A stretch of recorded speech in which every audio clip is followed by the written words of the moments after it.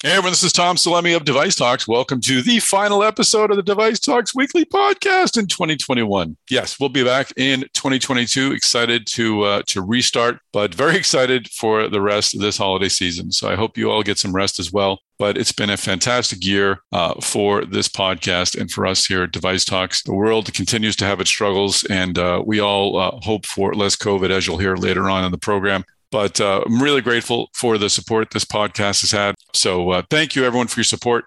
We're pouring the energy of this podcast into our in-person meetings. You can find out details about that on devicetalks.com. We'll start registration for Device Talks Boston in Minnesota in a couple of weeks. So next year, go to devicetalks.com and check out the program updates. I think you'll be excited, and I think you'll see some familiar names. So today, though, we're exploring heart failure at Abbott. We're going to talk to three distinguished professionals at Abbott about what they're doing to help people with that dreadful disease. We'll open up with a conversation that I had with Dr. Philip Adamson. He is Chief Medical Officer of the group. He'll talk about CardioMEMS, and he'll explain how technology really empowers the patients who are living with heart failure. Later on, we'll speak with Kevin Bork. Kevin Bork is Vice President of Research and Development. And also, I spoke at the same interview with Dr. Robert Kormos, who's Divisional VP of Global Affairs at Heart Failure. We talked with them about many things, but talked a lot about HeartMate, about HeartMate 3, about its use in the pediatric population. And that's a subject that actually came up a few times in this conversation, including in our wrap-up conversation. We brought in the entire editorial staff to identify their top stories of 2021. We each got to pick one, and we ran through it. We were joined by Chris Newmarker, of course, Executive Editor, by Danielle Kirsch, Senior Editor, by Sean Hooley, Associate Editor, and Brian Bunce, our Pharma Editor. So we brought in the entire team. We assembled the news team to give our top stories of 2021. So I'm sure you'll enjoy this conversation, which was sponsored by our friends at KNF. We'll hear from KNF a couple of times in the podcast as well. So once again, we will not be putting out a podcast the next 2 weeks. We'll be back the first Friday in 2022. And from all of us at Device Talks to all of you, please enjoy some time, the holidays, enjoy your families. And we look forward to rejoining with you in the new year. Let's go. All right, you ready for this? Ready.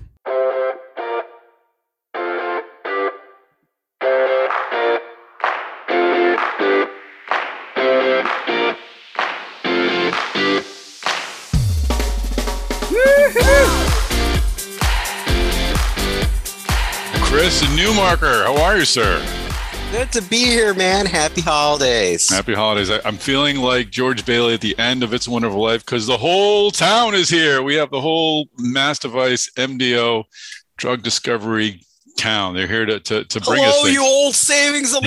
Hello, Brian Bunce. Hello. Sean Hooley has emptied his expense account. He's dumping a jar of money into our laps. It's quite special. It's a good time to be. I had realized watching that this year that the remake would be less exciting because I think Mary would just start a GoFundMe page and that would be a lot less dramatic. She'd be like, like, hey, we got our total, yay! There'd be no singing, no nog. So yeah, the 6-year-old daughter already understands the internet and did a GoFundMe campaign. That's right. Like, maybe Zuzu got the Zuzu raised all the money. Way to go, Zuzu! We don't need no angel. Good point, Chris Newmarker. So no, we're all here not to collect dollar bills, but to collect wisdom of the year 2022. Yeah, you don't need to give any money to the Tom Salemi Self-Betterment Fund. No, that is the costs are too high for that fund. Believe me, we are got a lot of betterment necessary. Yeah. But we're going to ask each of our esteemed colleagues to supply us with their news of the year. It doesn't need to be an impactful piece of news. It can be their favorite article. It can be a favorite profile. It can be anything of the like that they just, when they think of 2021, that's the first story they sort of think of. So we have not yet assigned the order of these top stories. So for that, I have stolen this high piece of technology from my son's Yahtzee game. I will roll dice. Danielle is number one. Brian Bunt, Danielle Kirsch, senior editor at Mass Devices #1. Hi, Danielle. We haven't said hello to you yet. Hey, I'm here. And I'm not sure if Sean Hooley has chimed in yet, but Sean, make sure people know Danielle you're here. Kirsch, senior editor. Hey, Sean Hooley, associate editor. I am here, and I've apparently had my expense account volunteered to be dumped into the bank. So there you go. All right. Yes, that's right. Feeling generous today. I meant Dower's expense account. I went around anyway. We don't need to go into It's a Wonderful Life again. So Danielle, you're #1. Brian's #2. Sean is #3. Chris is #4. I'm #5. #6 is a do-over. Let's see who goes first. #5, me. Yes. I can show you all. See, there it is, #5. Although there's no way you would have known that I didn't flip it. So what story? What story for my this year? story for this year? The one I thought of when I thought of 2021, and it's one we talked about a bit, but still, I find it remarkable that Vicarious Surgical was able to go public via a SPAC. Company that we had on the podcast in, I think it was June 2020, and at the time just seemed to be a smallish startup with big dreams, is now valued at over $1.2 billion and is now trading on the New York Stock Exchange. I just think it was a great sign for medtech exiting wise. The fact that companies that small can grow that quickly, and just made for an interesting perspective on surgical robotics, where we all sort of had written it off, or at least given the win to Intuitive, and of course Medtronic's coming in with Hugo. We thought all the big companies would take over, and we've got these smaller companies that are carving a niche for themselves. And actually led to a conversation I had with a VC, where I was basically asking, like, what do you find compelling about surgical robotics? And in our conversation, she made a comparison to basically desktop versus or large room full computer versus desktops. I mean, back in the 70s, people were like, "Oh, you won't need any desktop computer. We all have all the big computers I need." No one, was famously said by Ken Olsen, no one's going to need a computer on their desk. Well, we may need a surgical robotic system that can someday fit on a desk. We may need smaller versions of what we have, and that might be the opening for companies like Vicarious. So I think Vicarious Surgical's SPAC is definitely the one I'll be thinking of a few years down the road. Well, and overall, the SPACs themselves are a huge story this year. I mean, the fact that last year we had the Butterfly Network, which had this handheld ultrasound, doing a SPAC, and at that point, I mean, I'll just admit it, last year I didn't even know what a SPAC deal was. I was like, what kind of deal is this? I'm not like a financial wizard, and I looked this up, and it's now we're seeing them all over the place in medtech and a host of other industries. It's really become this kind of like financial. We'll see, whether people in the long run decide this was a good or a bad thing, but it's definitely become a financial tool for a lot of these companies to go public. I thought it said financial wizard on your LinkedIn profile. No, I should add that. That sounds good. Financial wizard sounds. Yes. All right. So that's my pick, Vicarious Surgical's SPAC. Let us find our next victim. I'm going to roll the dice again. We'll keep 1, 2, 3, 4. 1 being Danielle, 2 Brian, 3 Sean, 4 Chris Newmarker, 5, 6 rollover.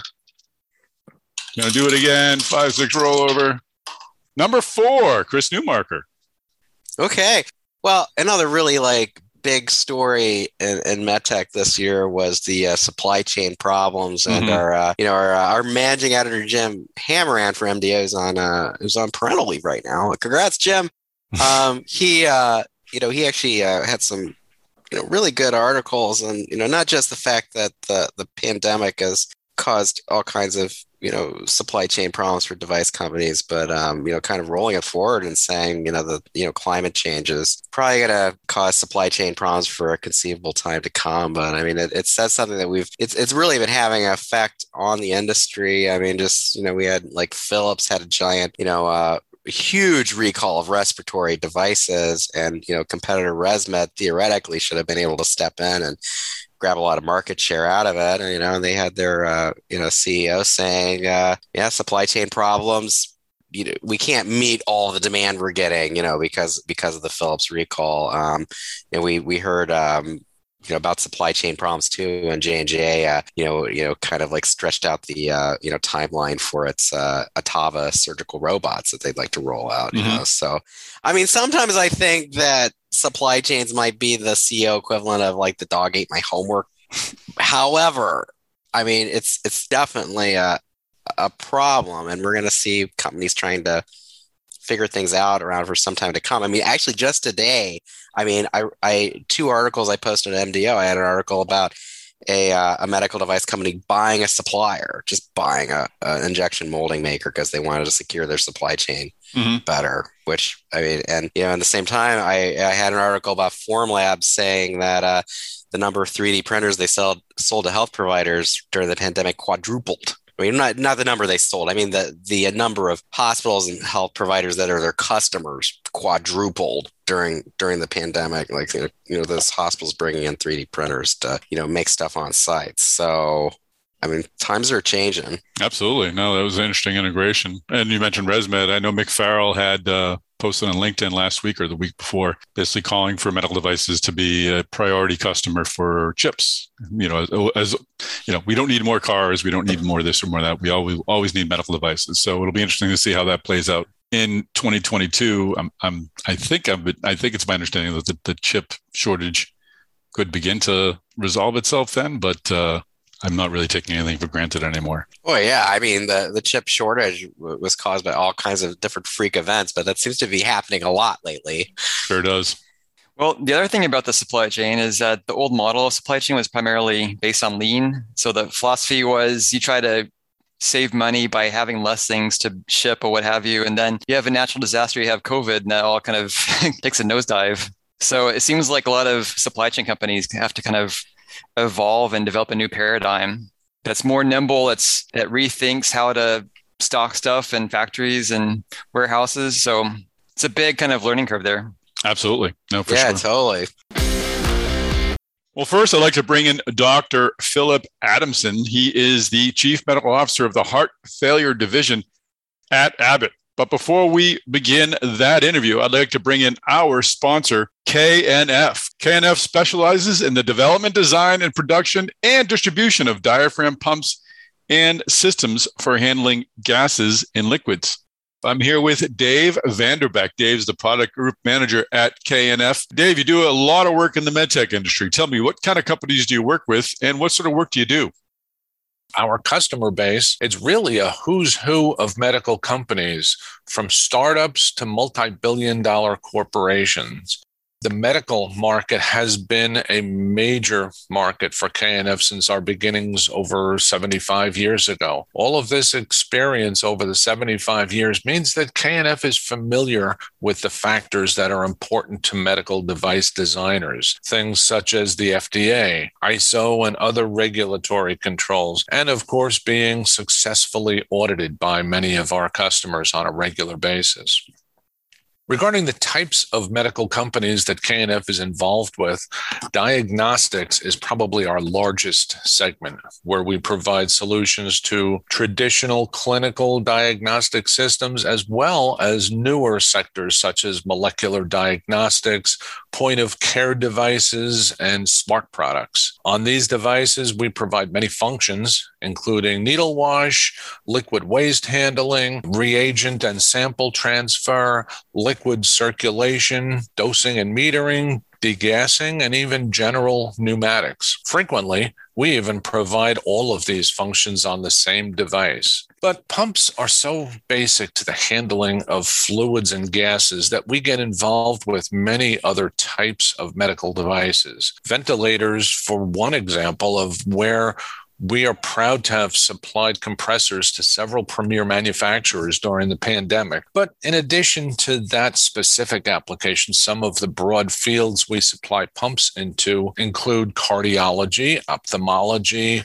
orthopedics, pulmonology, anesthesia equipment, dialysis, circulation assist, negative pressure wound therapy, endoscope reprocessing, dental, suction, and more. In short, when there is a medical application where a pump or compressor is needed to reliably transfer or compress a liquid or gas, there's a good chance that we can offer an optimized solution. Well, that's great. If you want to find out more about KNF, you can do two things. You can go to knf.com. You can also hang on. We'll be back with another message from KNF a little later in the podcast. Well, Dr. Philip Adamson, welcome to the podcast. Well, thanks, Tom. Thanks for having me.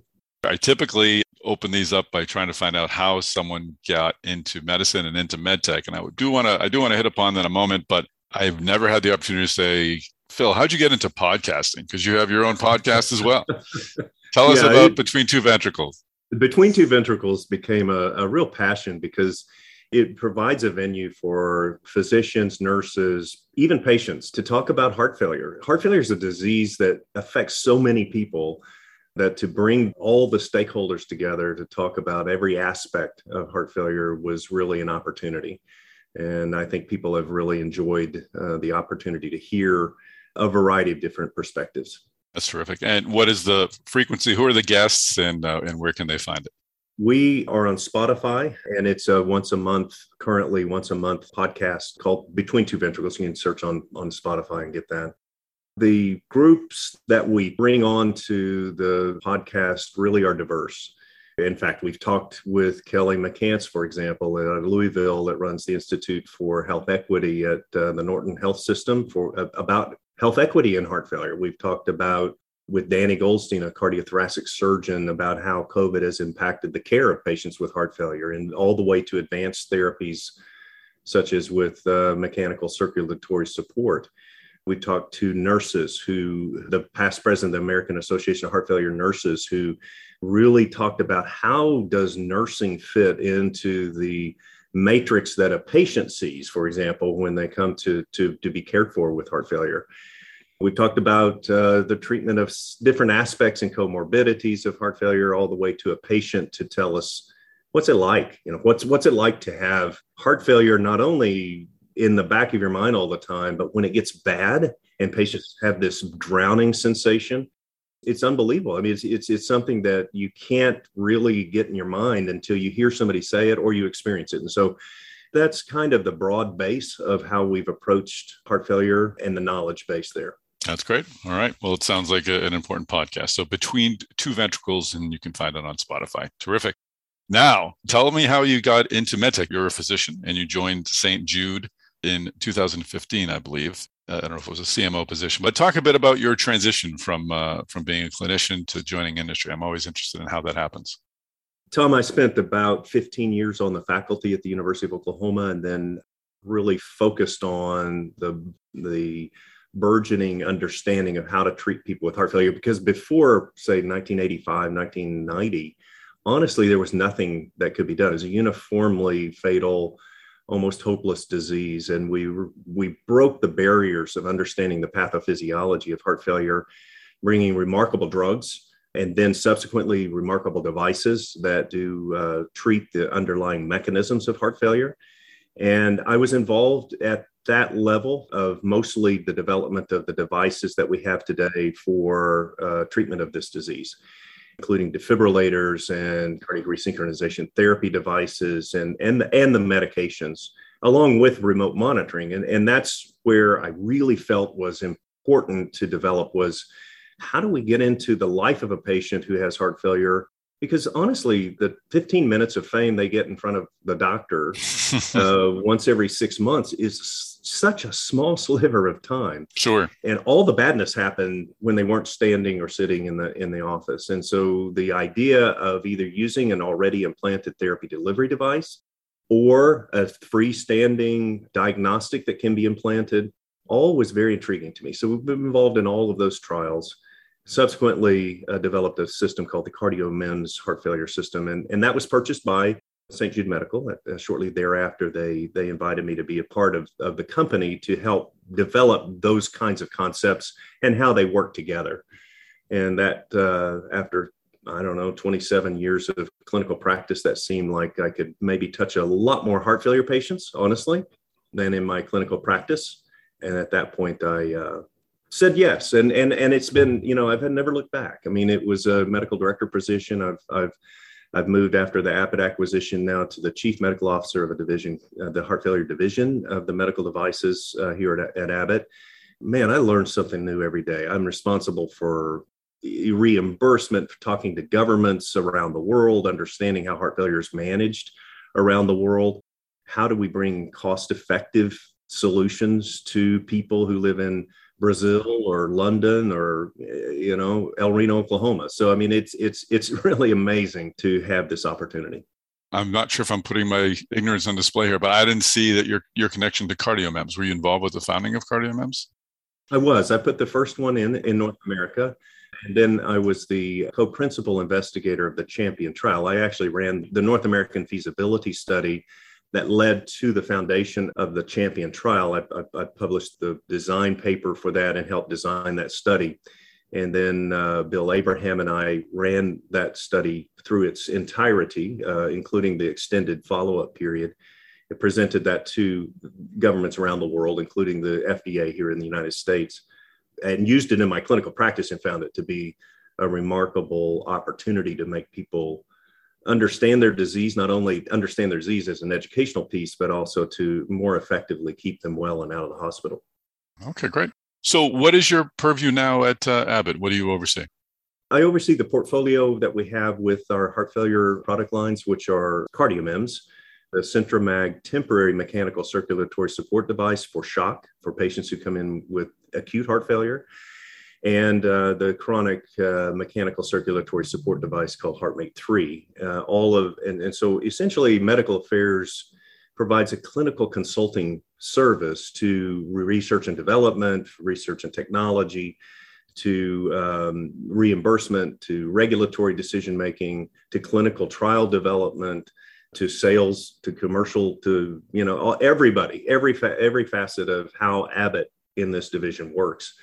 So we provide that clinical acumen, that clinical basis for how do we approach not only the disease, but how do we ensure that our efforts are really focused on improving the patient's outcome and the patient's life? And I think that's the key element that made me feel comfortable making the change from clinical practice into industry. Is it was very clear to me that this company has understood that if the patient benefits and the doctor's job is made easier, then all the business stuff falls in line. Well, Phil, let's drill down on CardioMEMS. It was certainly a very promising product when it came out, and the acquisition was very important. How has it fulfilled its promise at Abbott, and how does it help connect patients with physicians, as you stressed was so important for that to happen? I think to understand that really fully, you really have to understand why we see patients. I mean, we see patients to have a certain assessment of how their body is holding fluid. Is their body holding too much fluid, too little fluid? Is the heart able to pump blood to the body? We call that congestion and perfusion. And so the goals of actually seeing a patient, talking to them, and doing a physical exam are really to establish how much volume is in the blood vessels, how much blood is pumping to the organs, and are those two parameters well balanced with the medications and devices that we have. Fundamental to that assessment are the pressures that the heart has to pump against when it's ejecting blood either out to the body or out to the lungs. And the pressures there are made up of mostly how much fluid is in that blood vessel. And it's the fluid that builds up that then causes 91% of people who are hospitalized to go to the hospital. The fluid builds up. People can't tell that it's building up. It builds up over weeks. And then all of a sudden kind of overflows, and patients have that sensation of drowning. They go to the hospital. They require the hospitalization. It's a horrible event, as we mentioned. And it makes their heart get worse, it turns out. Each time they get sick and have to be hospitalized, it's not the hospitalization. It's the fact that they've decompensated that causes their heart to get worse over time. And so the whole idea of seeing patients in a disease management program is to see them frequently enough to capture that process. Well, unfortunately, that's not possible if you see 3,000 or 4,000 people with heart failure. You can't see them all every week. And it turns out that even if you did, you wouldn't be able to see this change in how the filling pressures or how those pressures in the blood vessels were starting to increase. The patients don't have symptoms. You can't see this on physical examination. So the beauty of CardioMEMS is that this little tiny sensor that doesn't require a battery or a lead can be permanently implanted in that major vessel called the pulmonary artery. And that then is externally interrogated by the patient, and you get this beautiful trend analysis that allows you to see this trend of increasing pressures that reflect increasing volume. And you can make remote decisions about changes in medication, typically with water pills or diuretics, gentle adjustment to bring those pressures back under control. Now, this all happens before the patient even knows there's a problem. And so even if you were seeing them physically in the office, you wouldn't be able to get the information you get from CardioMEMS. And now you can do it completely virtual, completely remotely, which in COVID has turned out to be a remarkable experience. I just was in Carlsberg, Germany, where a gentleman and one nurse, actually a physician, one nurse, took care of 170 patients through the pandemic for over nearly a year and a half. None of those patients had to come to the office, Wow. much less come to the hospital. And so, I mean, it was just amazing to see how useful this information as a disease management tool became. I can't imagine how important that is, given that what we're learning now about people who had put off their care and now, unfortunately, are suffering. Absolutely. Yeah. Absolutely. So what is CardioMEMS? Is it actually sensing the blood rushing by? Is that what it's No, we have algorithms to actually look at that flow, but those are under further development. But currently, what the device simply provides is pressure. It's a micro electromechanical system, and that concept of pressure sensing is used in almost everything that we touch, like automobiles and cell phones. And I mean, it's a very almost ubiquitous technology. This particular sensor was initially developed to be used in a jet engine, a very hostile environment to measure pressure. And so the range of pressure discrimination, as well as the frequency in which this device works, was changed for a medical purpose. And then the size was changed, the implant process was then developed, and then the trials began. But this system, frankly, Tom, we use these sensors and sense more things in our automobile by the time we leave the garage to the end of the driveway than we'll ever do in a human body. And so this concept of applying that kind of technology to monitor humans is really novel. It is very simple, and it provides information that can be quite life-changing. Remarkable. So how is the data managed, and how has that changed over the years? I mean, we're now at a point where, again, when CardioMEMS started out, it was a novel concept. Now data is an integral part of healthcare delivery. How is all the data from that sensor managed? How is it received by the physician? And how has that evolved over the last couple of years? You mentioned the nurse who's been able to track patients. I don't know if there's some sort of iPad app where they can do that. How is the data actually received and read? Currently, we have, I'll just tell you the system of how the information flows. The information is acquired, as I mentioned, by the patient lying back on a pad, which has an antenna that interrogates the device. Hemodynamic data is then acquired by the system that in the patient's electronic system. It's encrypted and then sent by cellular transmission. There's a cell process involved in the patient electronic system. That then is sent to the Merlin system. Okay. The Merlin network is a secured network that's essentially an extension of the medical device and regulated by the FDA accordingly. That then is encrypted again and then put onto the website. And then there's a secured access process that users have to get access to the data. They only have access to their patients.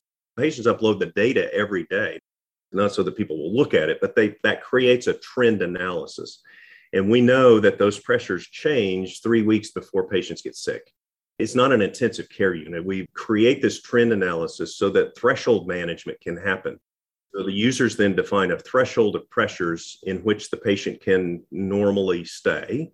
And if they exceed or go below a certain threshold, then that is an actionable event. And that then is essentially a management by exception process in which the system itself will tell the provider which patients are outside their predefined range of pressures. Those are the patients that the provider has to look at. Mm-hmm. Now, what we found is that most centers that use CardioMEMS actually have nurses that either advanced practice nurses or RNs that work within physicians' essentially global standing order, that they look at these pressures, look at threshold management, call the patient, change the diuretics, and then they can now see the effects of the change in diuretic. It brings the pressures back down. They're good. They're back in the threshold. So it's similar to sort of continuous glucose management. Interesting. So we know where the blood sugar should be. And if it goes out, we act on it. And if we don't, it's good. We have plans to automate that process and put it in the context of an app that the patient will have on their smartphone with the physician directions or prescription all embedded so that the patient can get the pressure, see where they are in their threshold management, and then have the physician's prescription immediately available for them to do what they need to do for that moment. Wow. So is that, I wanted to ask about, you mentioned Merlin. I assume that's affiliated with MyMerlin, which is that the product you're talking about?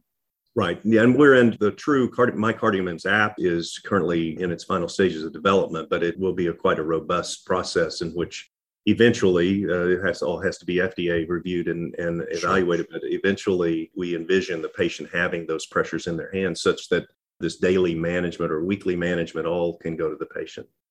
We must start to bring the patient in this mix. I mean, the patients are the largest healthcare workers out there, and they have the vested interest to get better.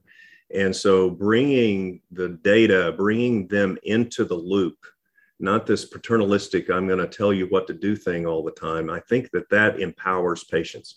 As long as we can empower patients, they take control of their disease, and they are the ones that I think can scale this process of connected healthcare and make the outcomes much different. Well, that's terrific. Phil, thank you for joining us on the podcast. Thank you, Tom, for having me. It's good to talk to you. All right, we're back with our top stories. We've got the entire editorial team here, minus Jim Hammerand, who's out on well-deserved parental leave, as Chris Newmarker pointed out.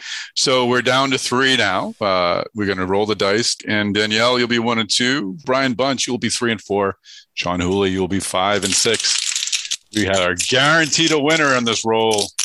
Everyone can hear the Yahtzee die roll. Number 3, Brian Bunce. So my selection is FDA's approval of the Pfizer-BioNTech vaccine. Would you like to hear why? Yes, we very much would, Brian. Why was that important, Brian? I don't really remember that happening. What was that? Why was it important having a vaccine against COVID? So there's 6 reasons I pick for that. So first one is the first COVID-19 vaccine to be approved in the US. Still the only one to have official FDA approval. Number 2 is the first mRNA vaccine to be approved by FDA. Number 3, it's the most popular COVID-19 vaccine in the US and in many parts of the world. Wow. 4, Pfizer and BioNTech, as well as Moderna and other companies, role in developing mRNA vaccines help catalyze interest in mRNA therapeutics by years, maybe even decades. So the Pfizer and BioNTech vaccine also helped change the dynamics of mRNA research. So before the pandemic, you had mRNA-based companies, but they're mainly focused on novel indications, kind of like white space, not so much focus on infectious disease. COVID-19 happened, that all changed. As the first FDA-approved mRNA vaccine, the platform that Pfizer and others helped develop will inspire scores of other mRNA vaccines for viruses, cancer, potentially like heart indications. It's a big, long list of potential things, so we'll see what shakes out, but odds are we'll see a lot more than just vaccines in the future. Also, the interest in mRNA could play a role in fueling research and related platforms like cell and gene therapy. It should be noted that the Pfizer-BioNTech vaccine is itself not a gene therapy product, but it's a related kind of technology. 5, the approval highlighted a new model of collaboration between the industry. So you have like a big name, big pharma company, and then a startup coming together, sharing profits 50-50. It's kind of a unique model there. Then finally, number 6, it's the first to find use as a booster. And recently the company announced that 3 doses of the vaccine appear to be effective against Omicron. So that's it. I mean, here's one thought I have. I mean, you look at like really big crises in history. I mean, usually wars, but I mean crises as well. I mean, by the end of World War II, we were splitting the atom, and we had rockets and jet engines, and is mRNA going to be kind of the thing that we were like, yeah, that pandemic was horrible, but this is like the advance technologically that we got out of it. I mean, how much do you think this could be like our big leap forward in a way? I think it's too soon to say. So last week, Moderna announced flu vaccine results. Like, so they have a few different candidates in the works, but the first early interim results they announced were positive, but they were not really much better than like a pre-existing flu shot. So for that one, the early data suggests it's on par, like not like a game changer, but you have research underway on like of course, infectious disease, but also autoimmune disease, rare disorders, oncology, regenerative medicine, cardiovascular, metabolic disease, and CNS disorders. So you have all these different things. So my bet is that some of them will shake out, but who knows how long it'll take, and who knows which indications will really lead. At least it's kind of neat that something that just had basically some startup companies like try to get something going in some areas that now, as we hopefully get out of the pandemic, we could have some really exciting healthcare therapies and vaccines, coming hopefully, over the next decade that, could really help people's lives, like fingers crossed. And it seems like also just like the nimbleness of the technology could help us next time we have a pandemic, or if we continue to have the same pandemic for some time, we can edit the platform. We can make new versions for variants. I think Pfizer and Moderna are both working on Omicron-specific versions of their vaccine, should they need them. Yeah, that could be really welcome, that they could just reprogram for future variants. And they're planning on having those ready by, I want to say, like March of next year or so. So like a matter of months. 2 months before, we have Device Talks Boston, May 10th and 11th in Boston, which wouldn't be possible without a vaccine. So I think, speaking as an events organizer, I agree with you, Brian Bunce. What if we did come to Device Talks Boston, get a free Omicron shot? We're going to call it the Omicron shot? Is that in the hotel bar? Yeah, that's right. Free happy hour with Omicron shots on the side. That's a great choice, Brian Bunce. That's pretty much a gimme. So good choice and really well presented. Cool. Okay, so we're down to our two best, I'm sure. Danielle Kirsch, you will be 1 to 3. Sean Hooley, you'll be 4, 5, and 6. Rolling the Yahtzee die. It's a 3. Danielle Kirsch, bring us your top story of 2021, not giving up yet. 2021. So I did an article earlier this year about how Abbott engineered a catheter delivered device for premature babies, the Piccolo. Cool. It was personally one of my favorites because I know a lot of pediatric RNs, and they've told me a lot about how they have to, surgeons have to engineer adult devices to fit into kids. And, most of the time it's not indicated for a child. So I thought this story was interesting. And then we've also, just this week I covered some electrophysiology devices for pediatrics that recently won some innovation awards. But I just think we're going to see a lot of innovation in pediatrics soon. There's going to be a pediatric device renaissance happening. So that's what I'm going to be looking forward to the next 5 to 10 years. Oh, that's a great point. And you would think with the advances in miniaturization, both technically, electronically, but also just in manufacturing, that would allow for a lot of advancement in pediatric implants and tools as well. So that's a great point.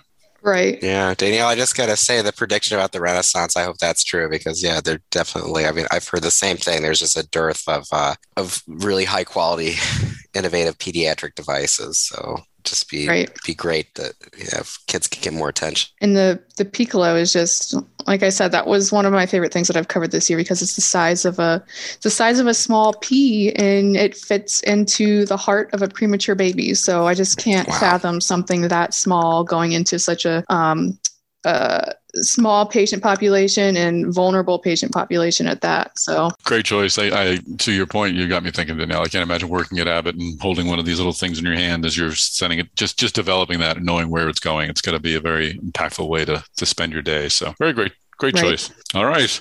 Well, I don't need my Yahtzee die anymore, Sean Hooley. You're the big winner. You're the big number one. Thousands of people have waited to hear this through this entire boring podcast to hear your choice of news of the year of 2021. What's your selection? My selection is earlier this year, I interviewed Dexcom CEO Kevin Sayer.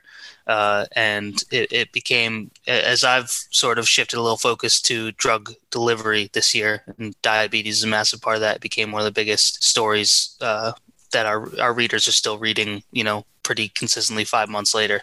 And it was just an interview about the company, their next generation G7 continuous glucose monitor, and kind of what's next. And it's clear that they're excited, and it's really interesting to see kind of what everyone is looking for in in diabetes management. It's a smaller, wearable sensor. And then, over the course of this year, there's been even more news where Insulet's got their new wearable insulin pump. Medtronic's got next generation pump technology. Senseonics, Eversense has new next gen technology, and all of it's kind of coming to a head where we're kind of expecting it all to come in as early as months, at some point in 2022, it seems like, for a lot of this technology, including Dexcoms. And that's definitely exciting for the future of diabetes monitoring and management. And Sean, I've kind of had the sense a lot of the new stuff that's coming out, it's as you said, it's kind of like more miniaturized, it's more user friendly. How much could this just like shift, the way that, people with, diabetes have to, manage their disease? It seems like the whole idea is to make it as almost as if you're not wearing it. Like you notice it as little as possible. It's clear that that's sort of the aim they're going for, particularly with Dexcom and Insulet, which are two companies that I've had the fortune of talking to and learning about their technology. And yeah, it's definitely, it's kind of like what Tom was talking about earlier with the computer to the desktop. Like they just want to keep making it easier and easier to manage diabetes and live with it, and along the way creating some pretty interesting technology. Yeah, that's really cool. It just feels like next year could be a year where we really see a leap forward and, what's available in that space. It's very cool. Great choice. I know you spoke with Shacey Petrovic of Insulet. I did on the podcast as well, and she'll actually be a keynote at Device Talks Boston in May. And I think it was her who shared the information that someone managing their diabetes has to make upwards of 200 to 300 decisions per day, just about what they eat, when to increase that, when to decrease that, when to move, when not to move. And it's just such an important development to be able to give them tools to focus on living regular lives as opposed to managing their disease. So important year for diabetes. Great choice. All right, we're here with another visit from our sponsor, KNF. This time I'm speaking with Dave Howard. Dave Howard is Business Development Manager at KNF. And Dave, you're working on a lot of exciting stuff, but tell me, what do you see happening in the future? With KNF's wide range of liquid and gas pump products, we've had the luxury of supplying to many diverse industries. But of course, in the US, we've always had a heavy focus on medical devices. We work in applications like diagnostic systems, therapy and treatment devices, cleaning and sterilization equipment, many others. The last time we spoke, I mentioned about our low pulse and smooth flow products, which we developed because of what we heard from the market. And we're always listening and we're always looking for what's coming next. So more recently, we're actually seeing demands for making systems smarter. And that's where we see things going in the future. Customers are demanding a perfect fit for their device. We are very rarely selling off-the-shelf type items because most of the products that we're selling are optimized in one way or another, really to fit the customer specs. And in some cases, just the mechanically modified products are still falling short of what the customer's expectations are. So many pump companies offer a wide range of standard products. And while we will still continue to support this wide range of products that we offer, the direction that we're going has been adding more advanced electronics in combination with our pumps. And through these digitally customizable, full control brushless DC motors, we're actually helping to fill the gaps in between products. So now we have these more sophisticated motors and control boards that can actually be programmed to more accurately control motor speeds and in turn, better pump performance. And we can do this as well as other types of features like slow starts if customers are concerned with current draw spikes. And all the features that these motors offer really complement our pump and now offer the ability to essentially talk to other sensors or controllers and therefore more precisely control the accuracy of the flow rates and pressure limitations and requirements. So in many cases with this new design and in the future, we can actually help simplify our customers' overall project and their desire to reduce the size and use a sort of closed loop pump and motor system while also making it smarter and improve precision, real-time adjustability, and better control. So it's still early on, and we expect needs to evolve over time, and we will just continue to be flexible, listen to what the market is telling us, and we're just really excited to see where that takes us. Great. Thanks very much, Dave Howard and Dave Vanderbeck. Once again, if you want more information, you can go to knf.com. Well, Kevin Bork and Dr. Robert Kormos, welcome to the podcast. Thanks very much. Thank you. It's a pleasure to be here, Tom. It's excellent to get this overview of heart failure. The cardiovascular space and the heart space is so wide and broad. And even getting ready for this interview, I wanted to make sure I was asking the right questions because there's so many different aspects of it. So I'm really grateful for you to take this time and kind of talk me through things. And I know we're going to hit upon diagnosis and treatment and the HeartMate 3 and all cool stuff in this conversation. But first, I'd love to understand first from Dr. Kormos, how did you find your way into medicine? And then ultimately, how did you find your way into industry? Well, that's an interesting question. How I got into medicine was initially through psychology. My undergrad degree was in perceptual psychology. And when I realized that you can't really do much without a medical degree, I decided to go into medicine. I was interested in neurosurgery initially. And then after 3 years of neurosurgery, I moved to cardiac surgery because I like the immediacy of cardiac surgery. Mm-hmm. You know pretty quickly if you've done your job in cardiac surgery. And then I began to focus on mechanical circulatory support while I was still in Toronto in 84 and 5. But I quickly discovered that most of what was happening and the exciting work was being done in the United States. So I looked for programs, ended up at the University of Pittsburgh, and arrived there right in the middle of the explosion of knowledge of transplantation with Tom Starzl and others. And so it was a perfect time to train as a cardiac surgeon in this space. That's great. It must be very reaffirming to kind of get caught up in that technological wave where there's just excitement and optimism all around you. Well, what you learn pretty quickly is you cannot abstract technology from the human being. It needs to be applicable to how patients live their lives. And that became a very strong focus right from the beginning. We were actually the first at the University of Pittsburgh to discharge a patient with an LVAD outside of a hospital. Wow. Can you imagine that back in the 90s, every LVAD patient had to stay in the hospital until they received a transplant? That's remarkable. I didn't realize that. You know, it's a long journey. We've come so far from those days to where virtually everybody gets discharged now. Was Abbott your first industry job? I'm looking at your background right now. Or what convinced you to join industry? I came to a stage in my life where my focus was primarily on patients, but I'd always been integrated with industry. We actually developed the HeartMate 2 at the University of Pittsburgh in our labs. And that kind of opened my eyes to a whole different world. And I'm very glad I joined Abbott because Abbott is a company that brings together so many different disciplines.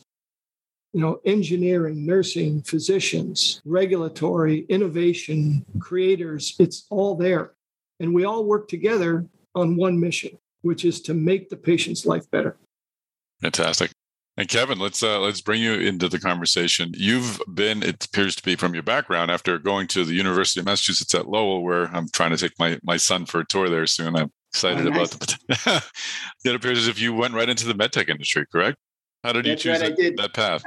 I did right away. And actually, shout out for University of Massachusetts at Lowell. I can't say enough about the outstanding education I got there. So good luck to your son.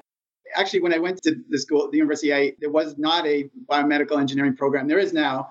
But at the time, I had it as an interest, but I was a mechanical engineer by degree and was fortunate enough on my first job out of school to get in the diagnostic area at an MRI company for 6 years, and then joined actually what has become, it was a startup at the time, but has become a part of Abbott through acquisitions. I'm coming up on my 25th anniversary here. So that's amazing. Certainly it's been an amazing ride in this technology of ventricular assist devices. And certainly, you know, there's a part of me that was always interested in medicine as well. But I have to admit to myself, just my tendencies and my ability to learn is much more suited to engineering than medicine. It's been fantastic being able to associate with physicians all along the way, which we have to do to stay very close to it to come up with these technologies.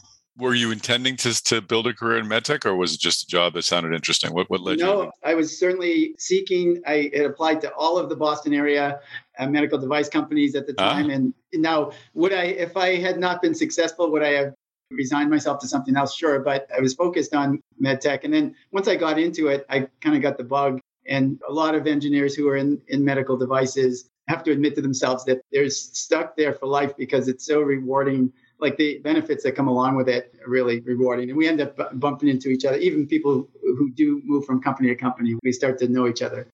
That's great. Oh, well, we're obviously happy to have you, and happy 25th anniversary at Abbott. So let's talk about the state that we've already kind of begun the conversation, which I think is fascinating, the state of heart failure and treating it, and sort of where we are with the pumps that we have.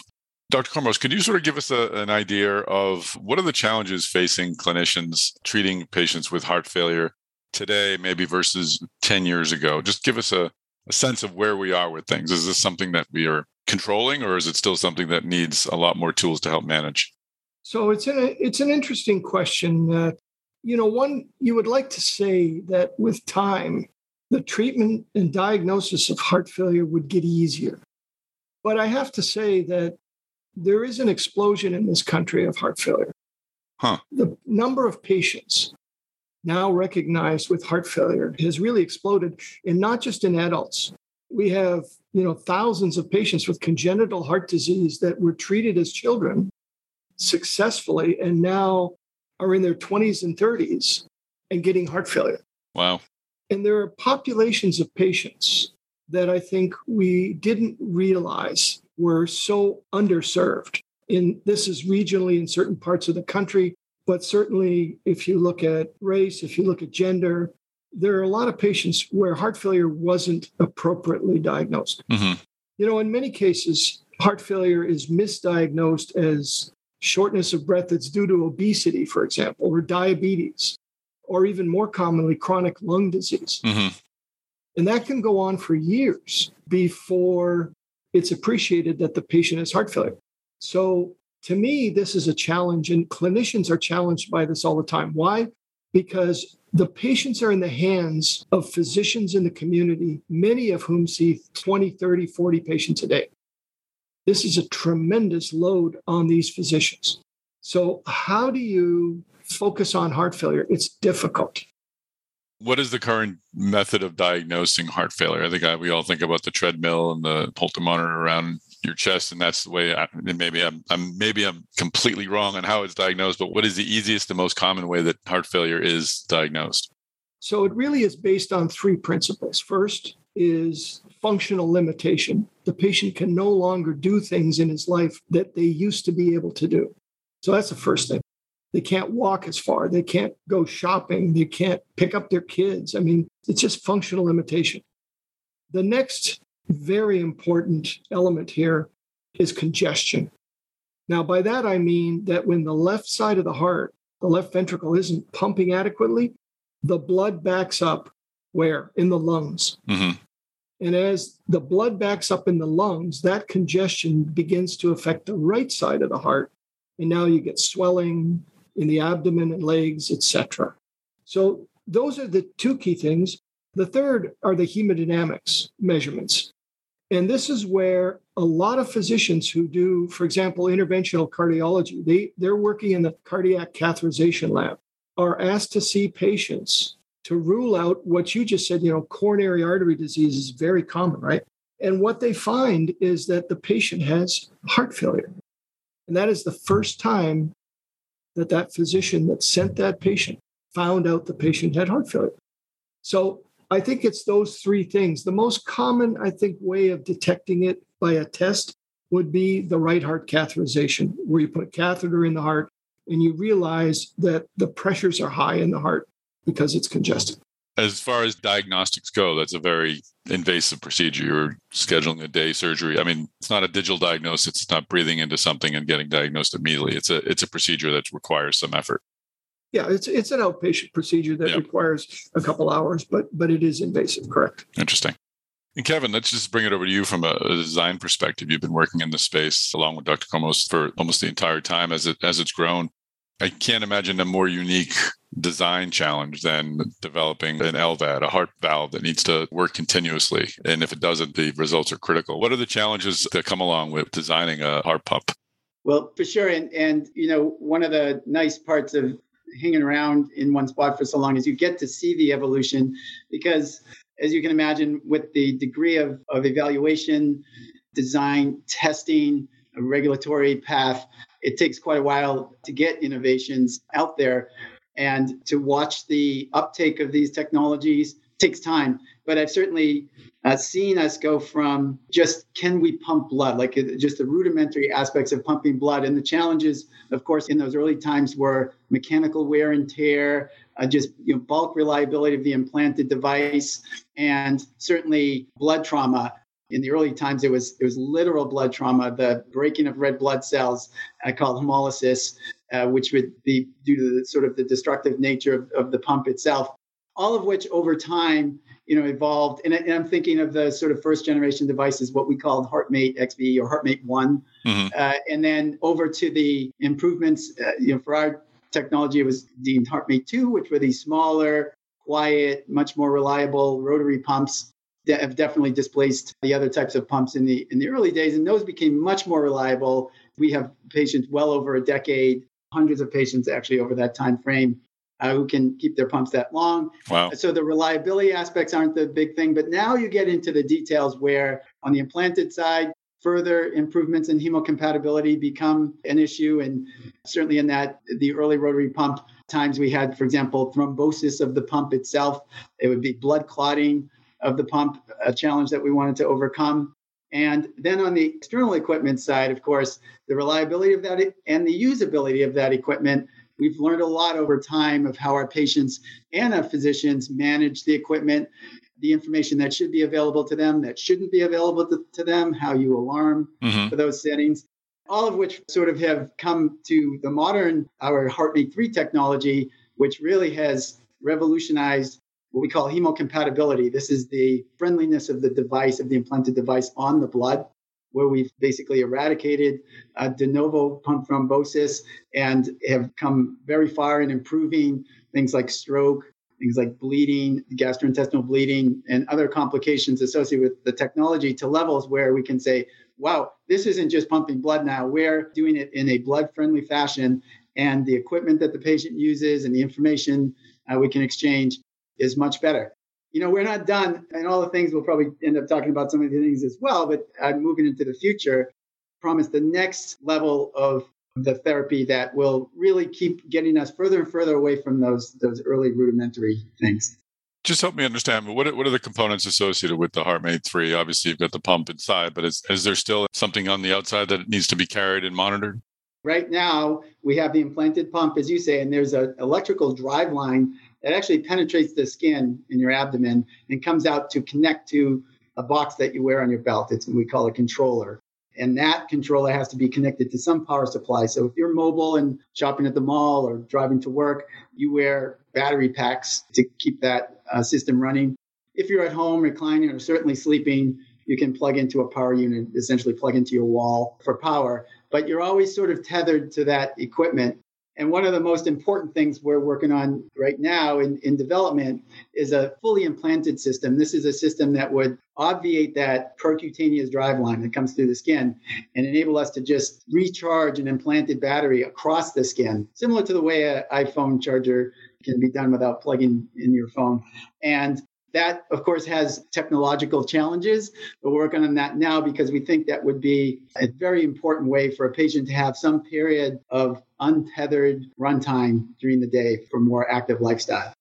Dr. Kormos, it's fascinating. I think you mentioned 30 years ago that you would release the first patient with an LVAD from the hospital. Now we're at a point where the system can be traveled with. But what is it like for the patients who are using any LVAD, or if you want to speak specifically to HeartMate 3, in terms of, does it change their lives? How does it change their lives? What is it like for them to manage this? Is it, obviously it's a critical need, so they don't unfortunately have a choice, but how does the use of an LVAD sort of impact the patient and their lifestyles?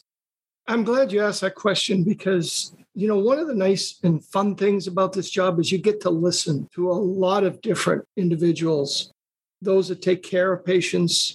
But more importantly, we have over 160 patient advocates, that is, patients who have had LVADs, that can tell us exactly the question you asked us.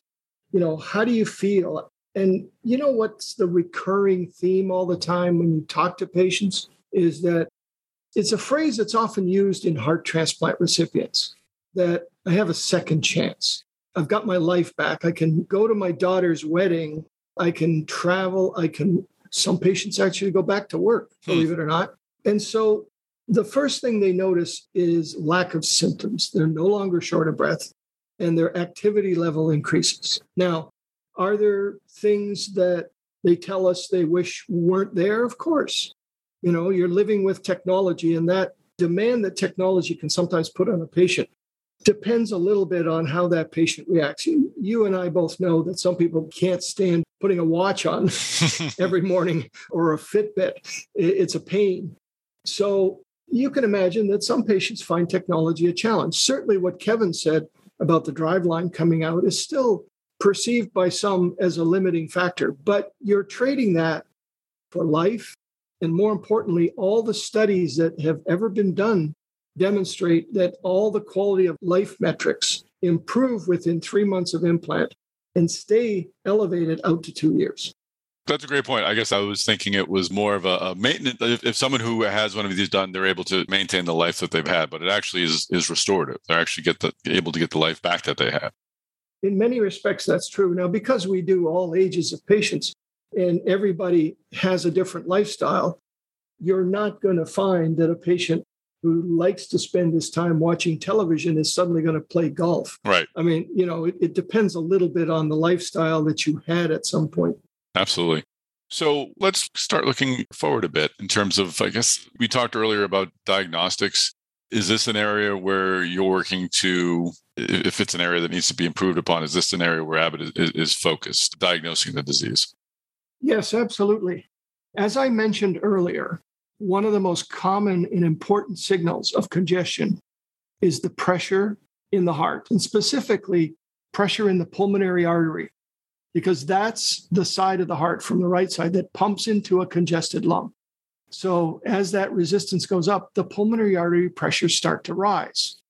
As they rise, your right ventricle starts to get sicker and sicker.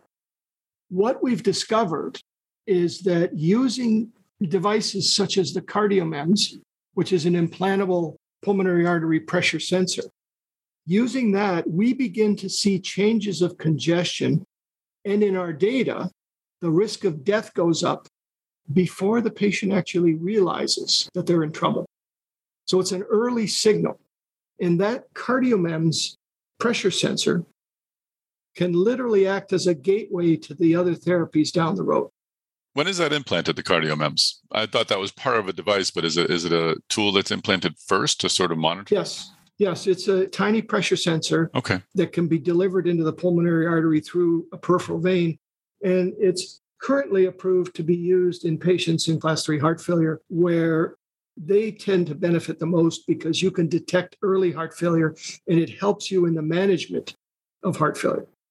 Think for a second, in the future, if we made those pressures in some fashion, you got to think of the way it's presented to a patient. But let's say the patient had access to those numbers.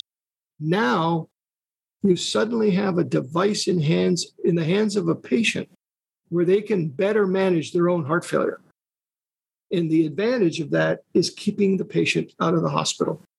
And by the way, we also know that some physicians are taking that information and using it even after a patient gets an LVAD to help them set the parameters of the LVAD to ideal speeds and things that are optimal for the patient.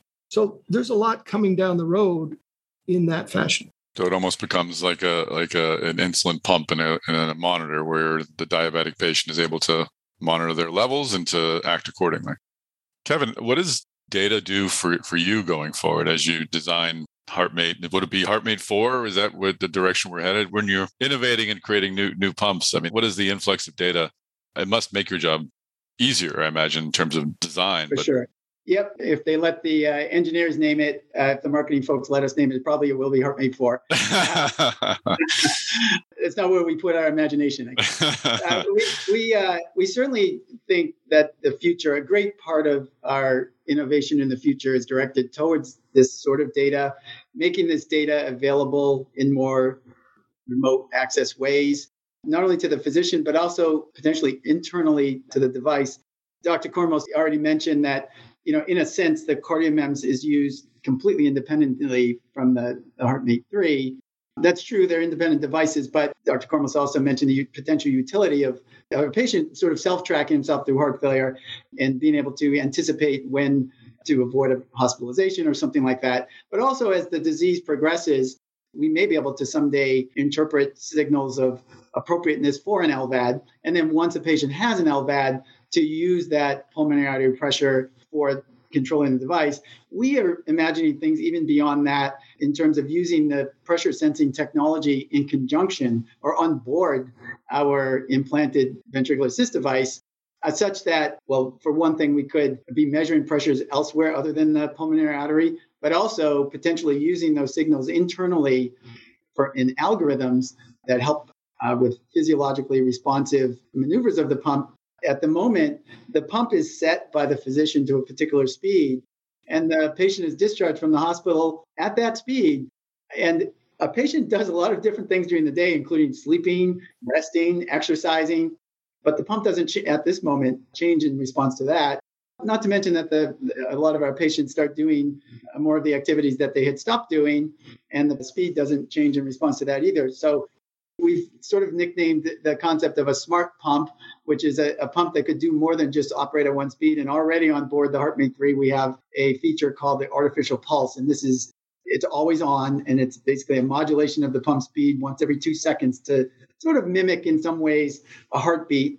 It's not, we call it quasi-physiologic because it's not physiologic or attempting to do some of those things, but it does have certain advantages.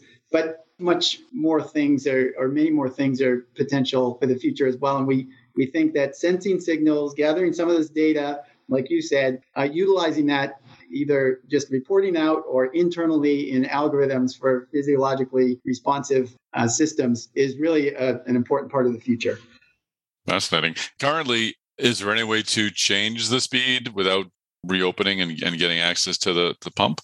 There is, but it involves a doctor's visit because the device we use to change your speed is actually an iPad that the doctor has that the patients don't have. So it's a clinic visit. And it's, by the way, not a big deal.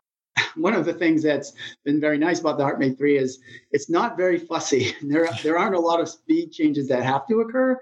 We just don't consider it as proof that therapy is optimized. It probably isn't. And we think that even if it's subtle speed changes, that could provide some advantage in the future. Gosh, I had never even thought of that. That's remarkable.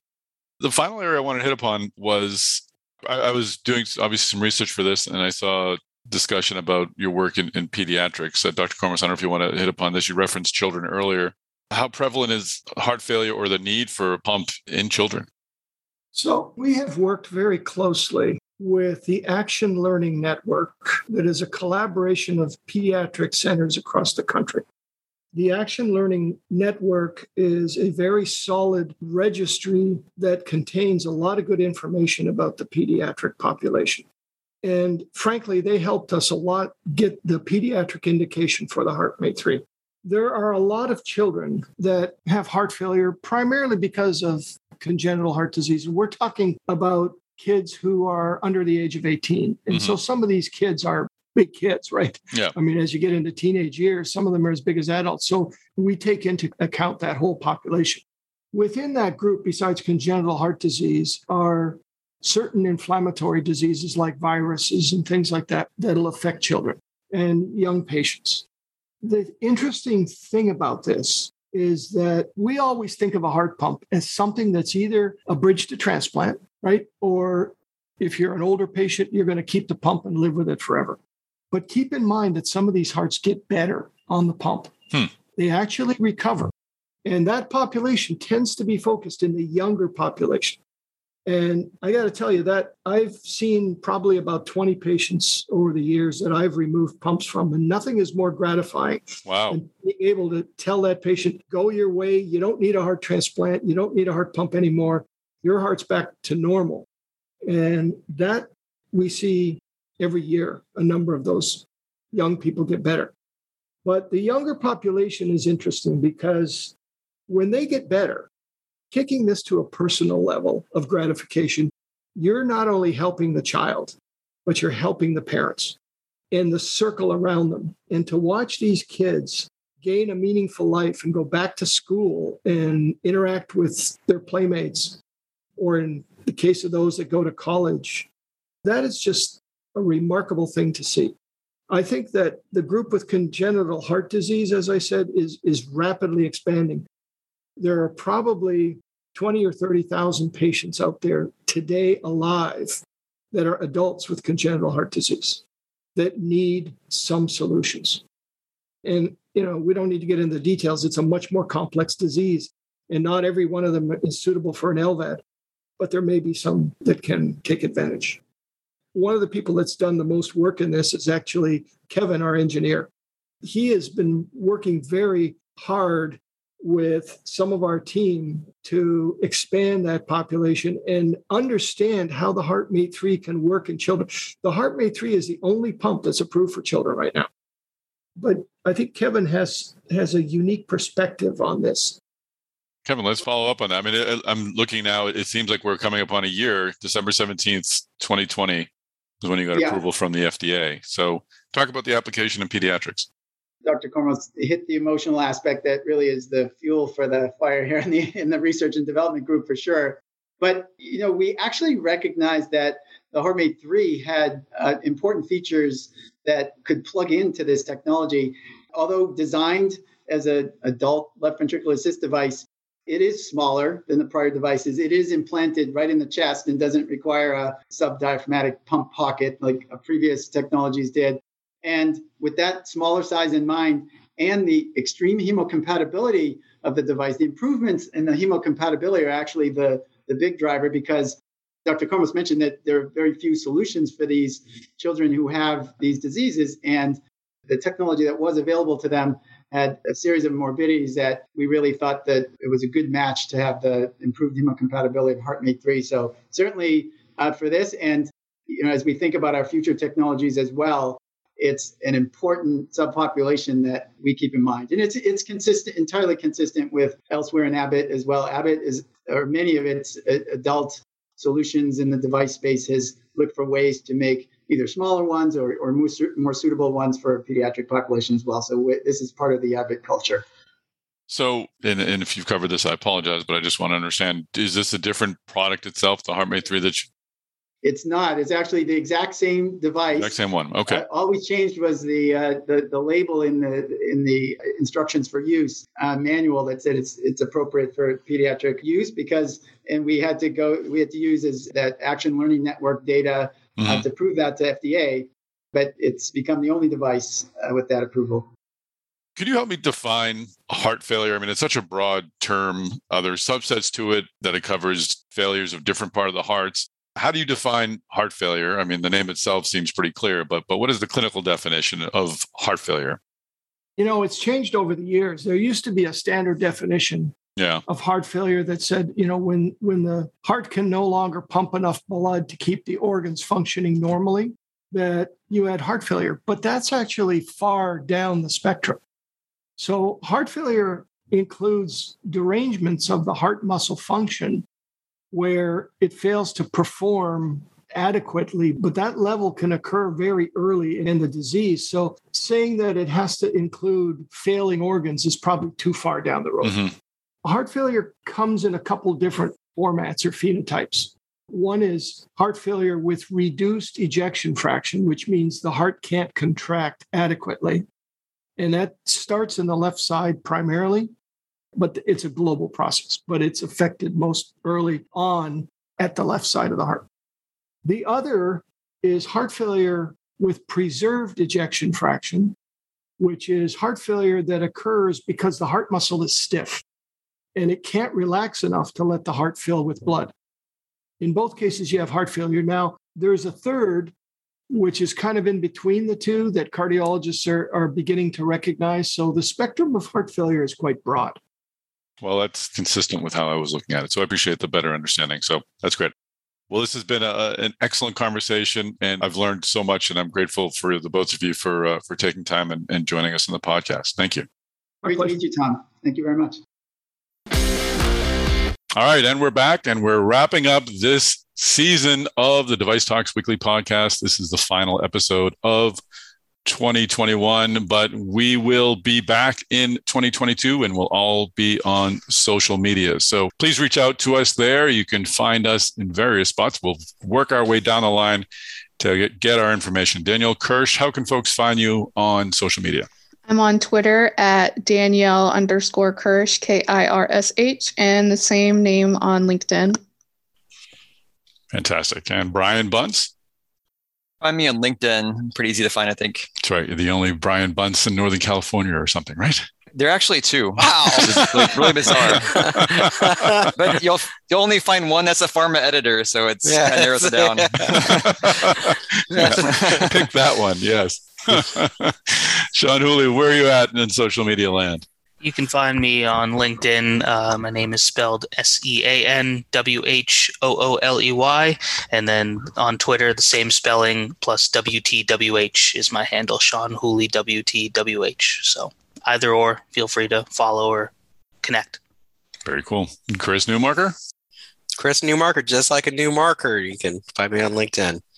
Finally. And Twitter, at Newmarker. At Newmarker, as in a new marker, yes. And I am on Twitter at MedTechTom. I am on LinkedIn, Tom, SALEMI. And please do find us on social media. Please do connect to us when you share this episode of the Device Talks Weekly Podcast. Please like, follow, subscribe. Took the words out of my mouth. Please do follow us and subscribe to Device Talks Weekly Podcast. You not only receive this podcast, but other podcasts like the Intuitive Talks podcast, which we put out on this channel. It's a great way to make sure you don't miss an episode containing some very cool medical device technology. So that is a wrap. Great job. Thanks for appearing on this final episode of the Device Talks Weekly Podcast for 2021. Here's to no COVID in 2022. That's right. Any other New Year's wishes out there? I think we're all agreeing less COVID would be the best. Less COVID. Less COVID. People get vaccinated for crying out loud. Crying out loud. All right. Well, that is a wrap. Tune in next year. We'll have another great episode of the Device Talks Weekly Podcast waiting for you. You want to scream something? Are you good? Less COVID. Less COVID.